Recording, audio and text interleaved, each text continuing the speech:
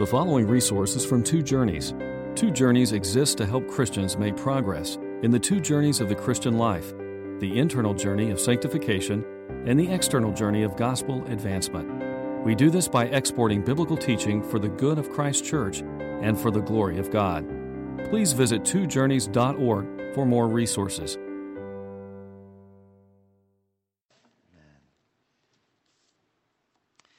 So Easter morning, 1994, my wife Christy and I were serving the Lord as missionaries in Japan, and we had the privilege of partaking in a sunrise Easter service,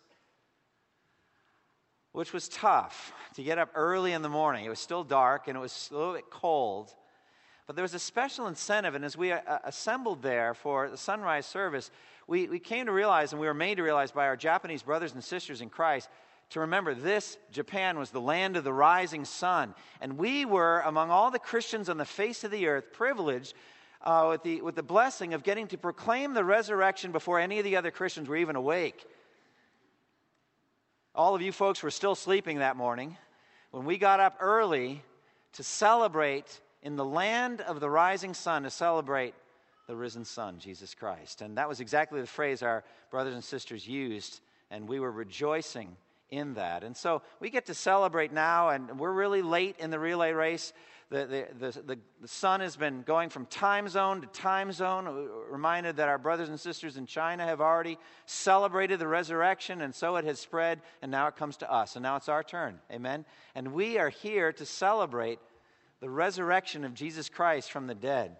And we're here to celebrate 2,000 years of gospel advance.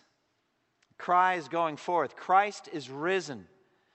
Death has been defeated. Sin is fully atoned for.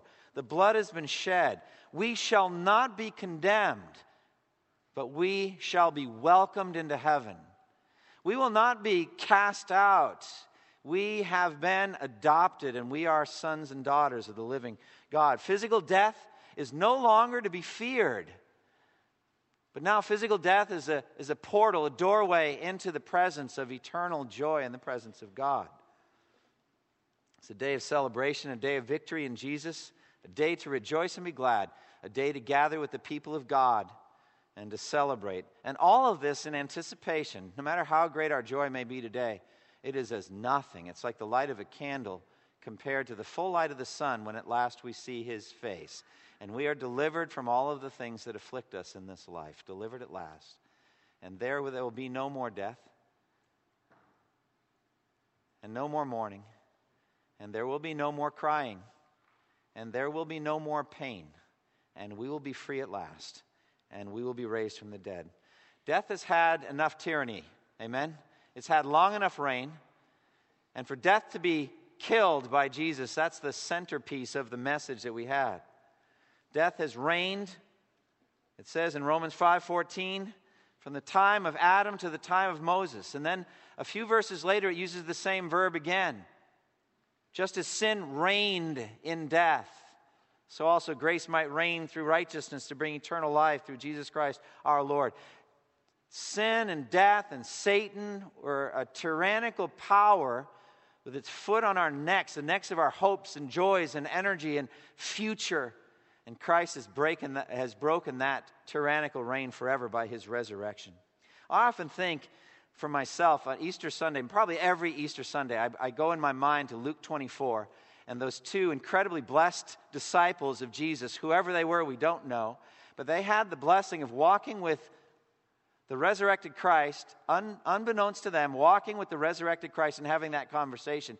And by the time Jesus started breaking open the Scriptures to them and showing how all of this had been predicted, how all of this had been foretold, the death of Christ had been foretold, the shedding of the blood on the cross had been foretold, and His resurrection victory had been foretold centuries before any of it happened, how this stranger on the road was just unfolding these things and later, after they broke bread and their eyes were open and they realized who it was, Jesus, the resurrected Lord, and He was gone, taken from their sight, and they couldn't see Him. He was just gone. They then said these incredible words, "Were not our hearts burning within us while He opened the Scriptures to us?" Oh, may that happen again. I pray that God, by His Holy Spirit, would make your hearts burn within you as you see in Psalm 22 the clear prediction of the crucifixion, but we're going to emphasize even more the resurrection of Christ today. Clear in prophecy that all of this was laid out in the mind of God before the foundation of the world. I want to call your attention to 1 Peter chapter 1, verse 10, 11. You don't have to turn there. But just listen to what the Apostle Peter says. Concerning this salvation, the prophets who spoke of the grace that was to come to you search intently with the greatest care, trying to find out the time and circumstances to which the Spirit of Christ in them was pointing, when He predicted the sufferings of Christ and the glories that would follow. Now, I'm going to take that as a two-part outline to Psalm 22. A massive two-part outline to Psalm 22, right from Peter, talking about the prophets. The sufferings of Christ in verses 1 through 21, and the glories that would follow, verses 22 through 31. Now, my emphasis this morning is on the glories that would follow. But we cannot understand the glories without the suffering.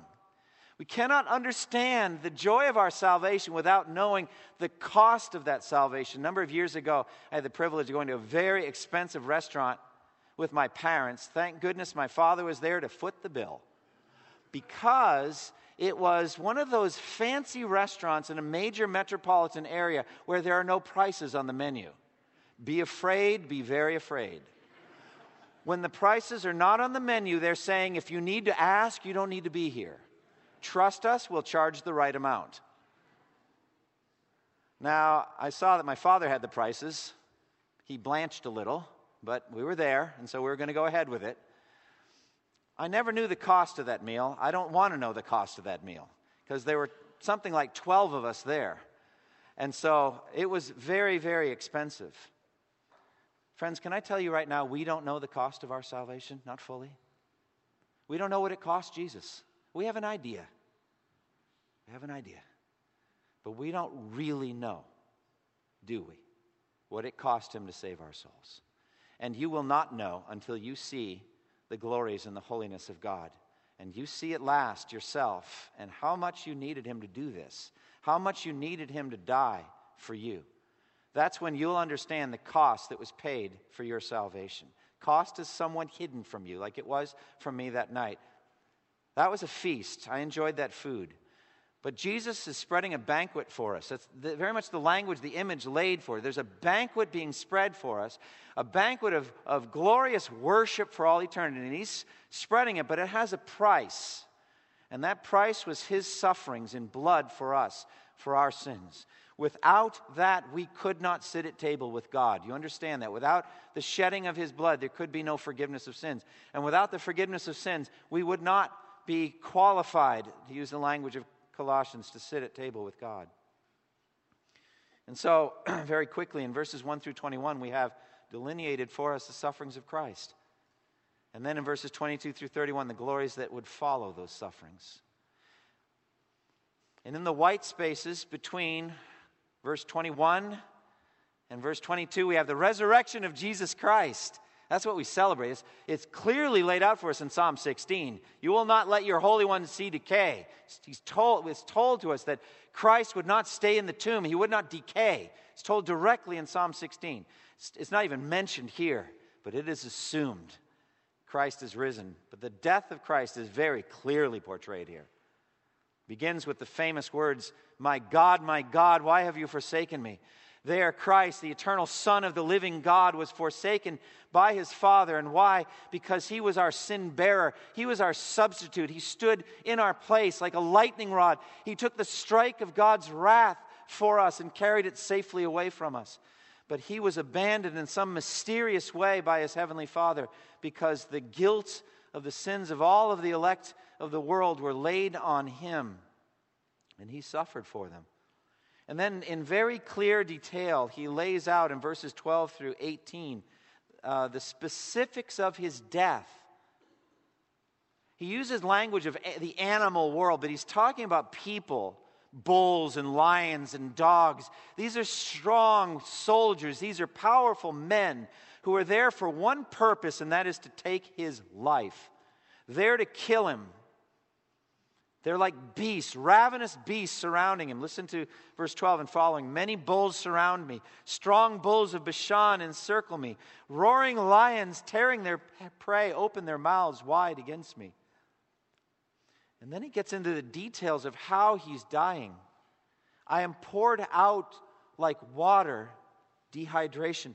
All of my bones are out of joint, he says. My heart has turned to wax. It has melted away within me. My strength is dried up like a potsherd. My tongue sticks to the roof of my mouth. You lay me in the dust of death. Then he gets even more specific. He says, dogs have surrounded me. A band of evil men has encircled me. This is Psalm 22, verse 16. This is written 1,000 years before Jesus was born. They have pierced my hands and my feet. That's centuries before the Assyrians, those wicked people, even invented crucifixion. What was David thinking about? I don't know. I don't think he knew. He just wrote those words under the inspiration of the Holy Spirit. And it was, Peter says, it was revealed to him. He wasn't serving himself, but us. And so the prophecy was given. And I don't think David fully understood what he was writing. But it was for us who now look back on the Christ event. And we know that it was all predicted. The piercing of the hands and the feet by which Jesus would die on the cross. He says, I can count all my bones. People stare and gloat over me. They divide my garments among them and cast lots for my clothing. And so he is poured out unto death on the cross. Friends, those are the sufferings of Christ. But then, like I said, in the white space between verse 21 and 22, we have the resurrection of Jesus Christ. And then in verses 22 through 31, we have the glories that would follow. And we're going to spend our time there, dear friends. That's where we're going to spend our time, on the glories that would follow. And it's not just the glories of the resurrection of Christ, but it's in the spreading of the fruit of that victory around the world for 20 centuries at least. The spreading of the gospel of Christ so that people from every tribe and language and people and nation will be invited and will actually come and sit at table and feast with God. Those are the glories that would follow. And so that's what we're looking at. Now, I don't deny that this psalm had some kind of setting, original setting, that David was an actual man. He was a king. He lived 1,000 years before Jesus.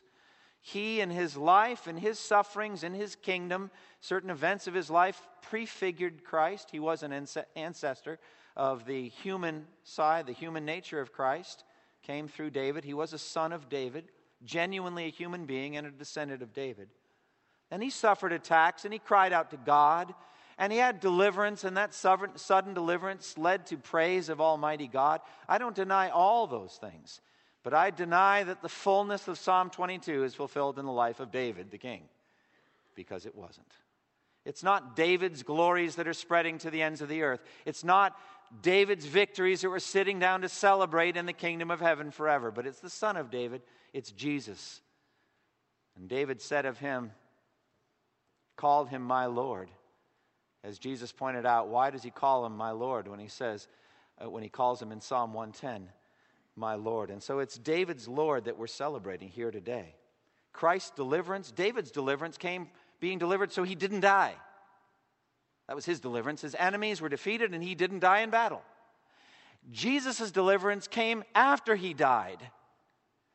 God delivered him from death through resurrection, and in that way comes his deliverance and that victory for all time. As was said of Jesus as he was dying on the cross, he saved others, but he can't save himself. Well, Christ did save others, but in order to save others, he could not save himself.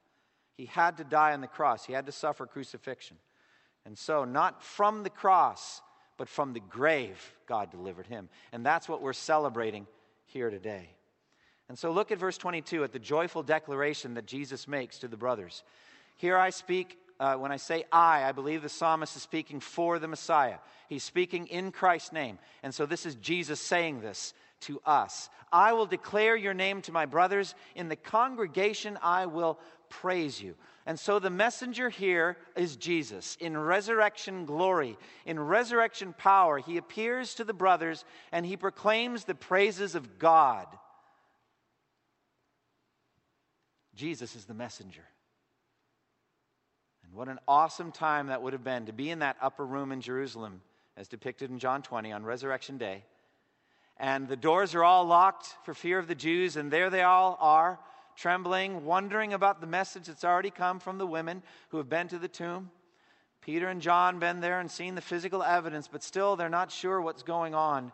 And on the evening of that first day of the week, when the disciples were together with the doors locked for fear of the Jews, Jesus came and stood among them and said to them, "Peace be with you." And then he showed them his hands and his side, where his hands were pierced, where his side was pierced. And the disciples were overjoyed when they saw the Lord. So Jesus is there to declare God's name to the brothers. That was the first audience. That was the first declaration. Jesus the messenger, and there they were, the brothers, together. And Jesus declares God's glories in his name to them. The writer to Hebrews picks up on this and quotes it directly in Hebrews chapter 2. Verses 10 through 12. I think, Daniel, this was the text you used, isn't it, brother? When you spoke to our congregation. So sweet. Well, listen to this. Hebrews 2, 10 through 12. It says, "In bringing many sons to glory, it was fitting that God, through whom and for whom everything exists, should make the author of their salvation perfect through sufferings. Both the one who makes men holy and those who are made holy are of the same family. So he is not ashamed to call them brothers. For he says, 'I will declare your name to my brothers. In the presence of the congregation, I will sing your praises.'" So that's a beautiful text of Jesus singing. I was thinking about that just a moment ago because I knew I was going to preach on this. I said, "Oh Lord, by your Spirit, sing again. Sing through me." But Jesus sang the praises of God. I don't know if he literally sang there in the upper room, but wouldn't that have been something to hear? I imagine he had perfect pitch. What do you think? Perfect singing voice, but to sing the praises of God. And he appears to his brothers, it says. The sons and daughters of the living God adopted into his family. And he's not ashamed to call them brothers. Not all of his Jewish kinsmen received him gladly. You understand that? Not every physical descendant of Abraham could be called a son or a daughter of the living God.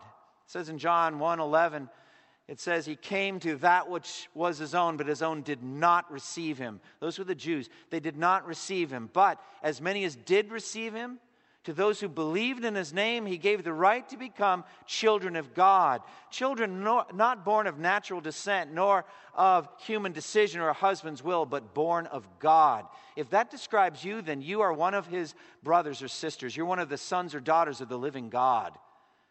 But that's not true of everybody. Not everyone has received Christ. Not everyone has believed in his name. I know on Easter Sunday, many come to church who have not received Christ. Many come to church who have not yet believed in his name.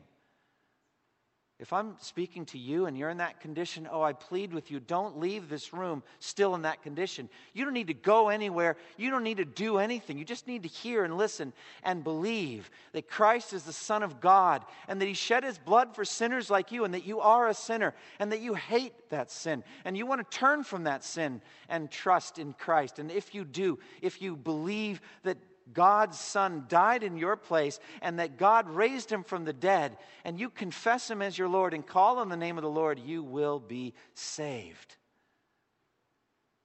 And Jesus will welcome you as a brother or a sister forever. And it's beautiful in John's gospel how we have a progression. We were on the outside. We were serving Satan. We were children of the devil, he uses in John 8. You're of your father the devil. But there's a progression. We're on the outside, we're in the cold, we're in the dark, serving Satan. And then at some point then he says, he calls them servants. And they are servants of his. They are now serving God. But then he goes beyond that in John 15:15. He says, I no longer call you servants, now I call you friends. Because a servant doesn't know his master's business, but everything I learned from my Father I've explained to you. But after the resurrection, we go beyond friends. What does he call them? Go and tell my brothers. that I've risen from the dead. I'm about to go ahead of you to my God and your God. And my Father and your Father. And it's exactly the same relationship I have with my Father you will have through me. He is my God and He is your God through adoption. And so He is not ashamed to call us brothers. We are adopted. The Spirit of Christ is in our hearts, crying out, Abba, Father. And by that Spirit, it is testified to us we're children of God. Now, this messenger, Jesus, comes and proclaims God's name to the brothers. He even sings it to them. He's going to declare God's name to the brothers. He's going to sing the praises of God. Jesus praises the Father in front of them. He praises the compassion of God.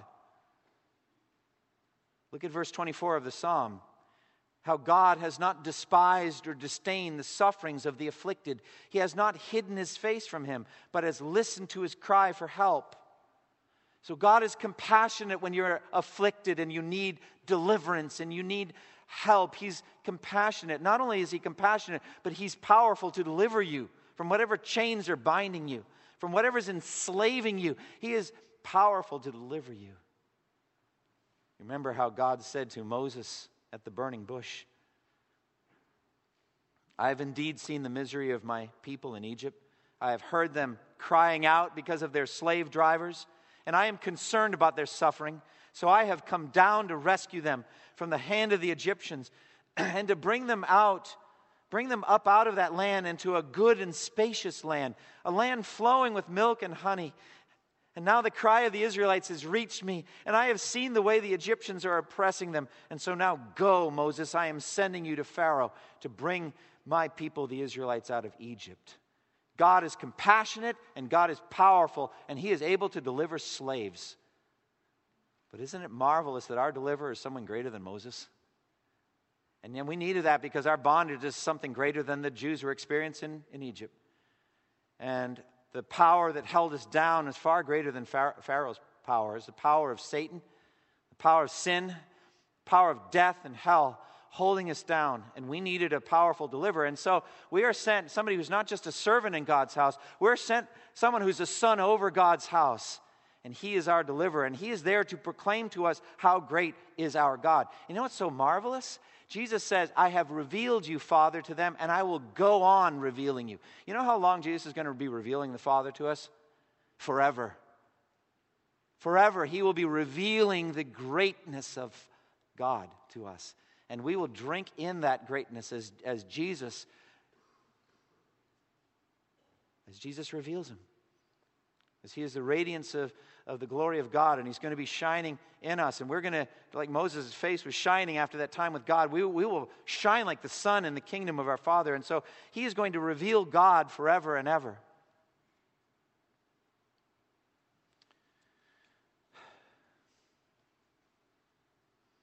And so in verses 22 through 26, based on this resurrection victory,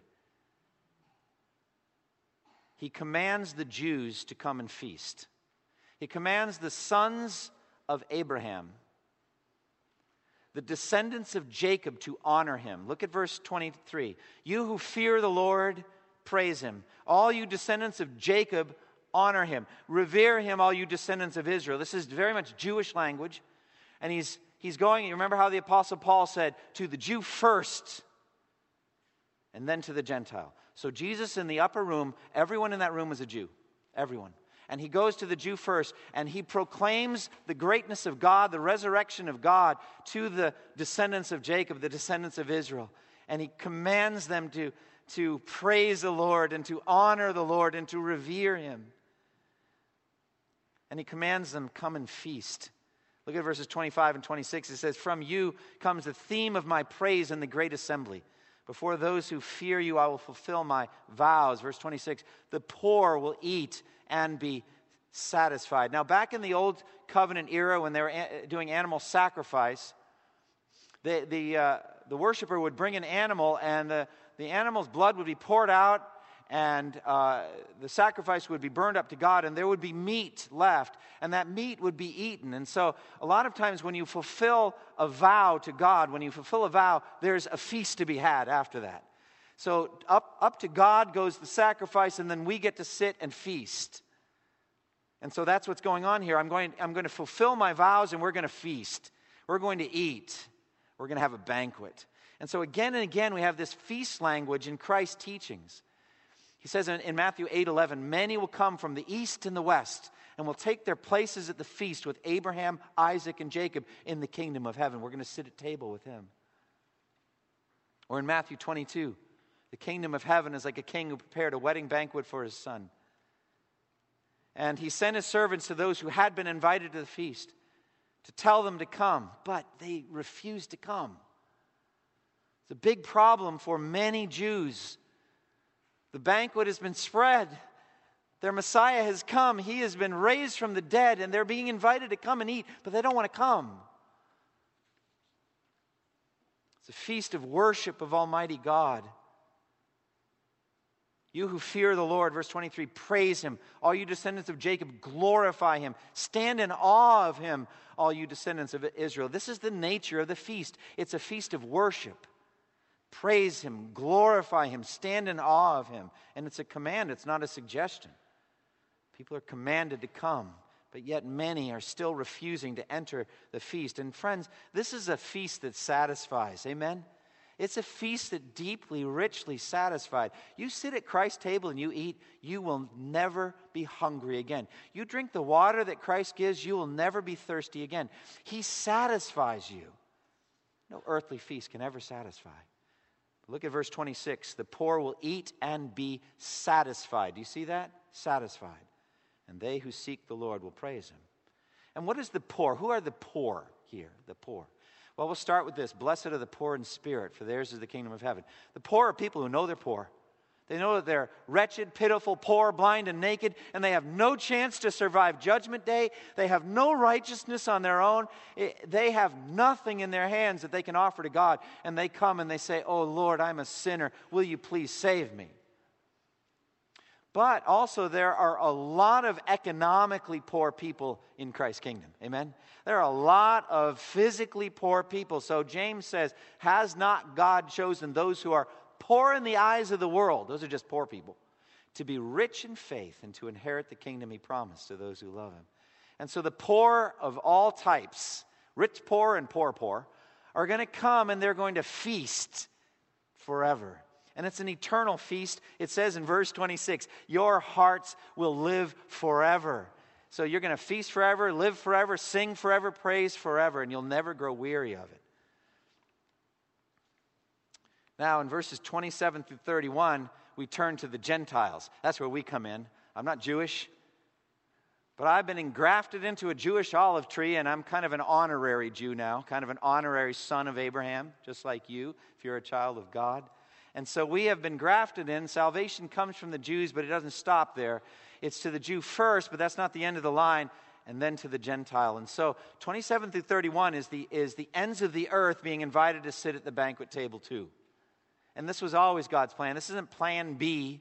It's not like the Gentiles are an afterthought. It was through Abraham that all peoples on earth would be blessed. It was from the very beginning of the call of Abraham God intended to do this. But look verse by verse with me. Look at verse 27. All the ends of the earth will remember and turn to the Lord. And all the families of the nations will bow down before him. Do you see missions here? Do you see the Great Commission, the advance of the gospel? Do you see Gentiles who are so distant from the Jews? To the distant islands like Irian Jaya or in Thailand or East Asia, in China, Vietnam, even here in the U.S., you can think how distant North America would have been to the Jews living there in Jesus' time. And all the ends of the earth, they're going to remember and turn to the Lord. Remember. We're continually thinking about Christ, and we keep remembering and turning to the Lord. We hear the gospel. Generally don't believe the first time you hear. Generally don't. Could happen, but it's just like, little by little, then it comes. We'll remember Jesus. He died on the cross. They'll remember in their darkest night that Christ rose from the dead, and they'll believe. And they're going to turn to the Lord. And the families of nations will bow down before him. They're going to worship Christ. Verse 28, why should they do that? Because dominion belongs to the Lord, and he rules over the nations. It has to do with a kingdom. Jesus is a mighty king. His dominion extends to the distant lands. He is the King of kings and Lord of lords, and he rules over all things. And you know the essence of the gospel advance is that former rebels lay down their weapons of rebellion and they submit to the yoke, the kingly yoke of Jesus, and they follow him for the rest of their lives. And he becomes their king and their Lord, and they serve him. And that's what happens when the kingdom of heaven advances, when the gospel is preached and you hear these words, "Come unto me, turn to me, all you who are weary and burdened, and I will give you rest. Take my yoke upon you and learn from me. Take that stiff, rebellious neck of yours and put it under my kingly yoke, and you will have rest for your souls." You've been serving a harder yoke. I've already talked about it. The yoke of Satan, the yoke of sin, the yoke of death, and the yoke of hell. It's a crushing burden that you can't bear. And you've been trying to serve, but it has crushed you. Throw it off and take Jesus' light yoke upon you. The yoke of realizing he's the king and you're not. His will be done, not yours.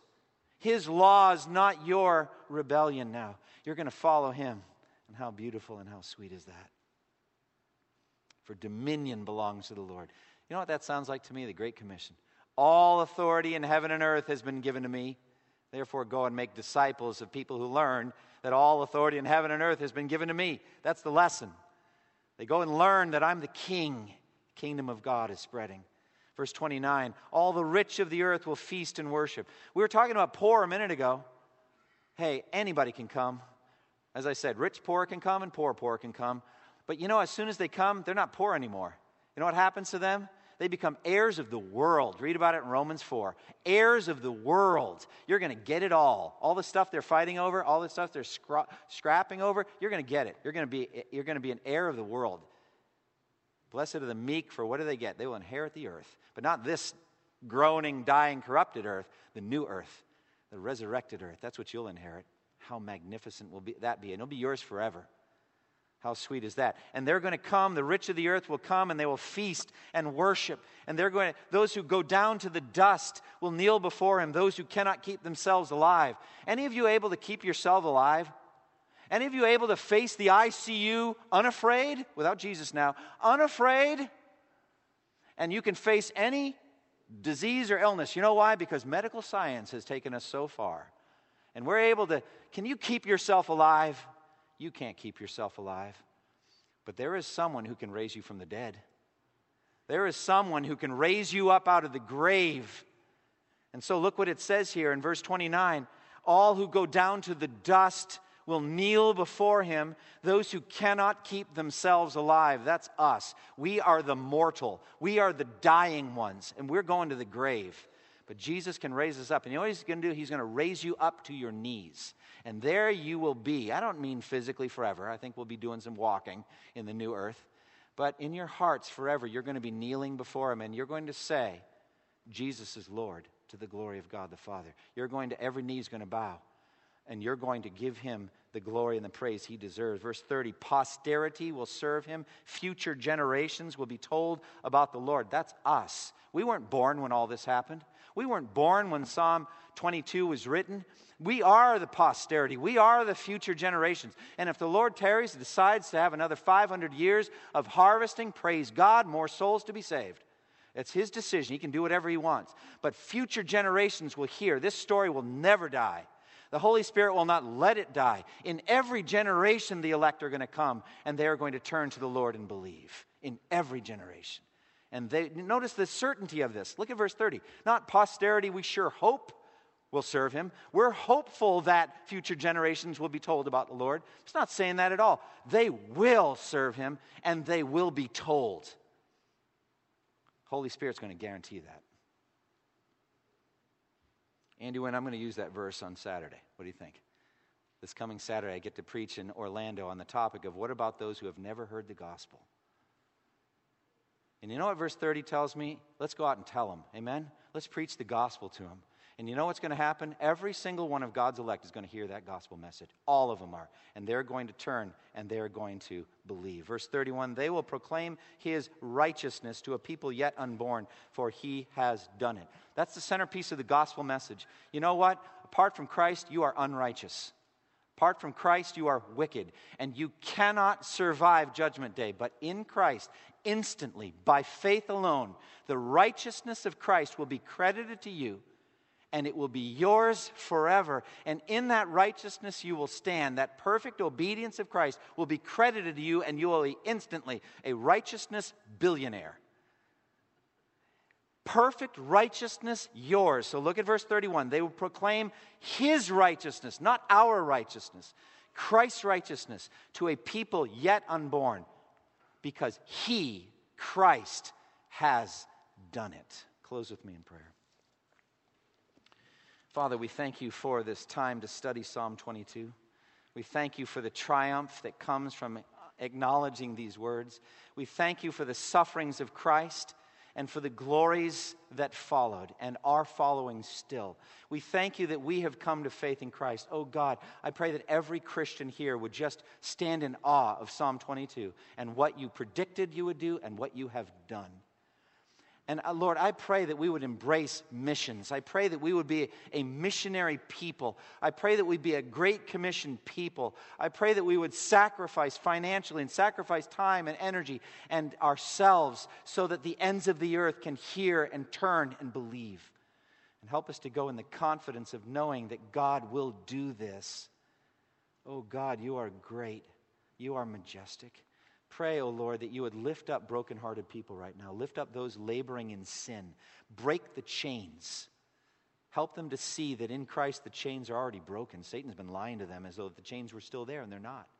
Oh Lord, give them the freedom to rise and walk in holiness. And Lord, one final prayer for those that are here right now outside of Christ. Oh Lord, call them in now by your transforming grace. In Jesus' name I pray. Amen. Thank you for listening to this resource from twojourneys.org. Feel free to use and share this content to spread the knowledge of God and build His kingdom. Only we ask that you do so for non-commercial purposes and in accordance with the copyright policy found at twojourneys.org. Two Journeys exists to help Christians make progress in the two journeys of the Christian life, the internal journey of sanctification and the external journey of gospel advancement. We do this by exporting biblical teaching for the good of Christ's church and for the glory of God.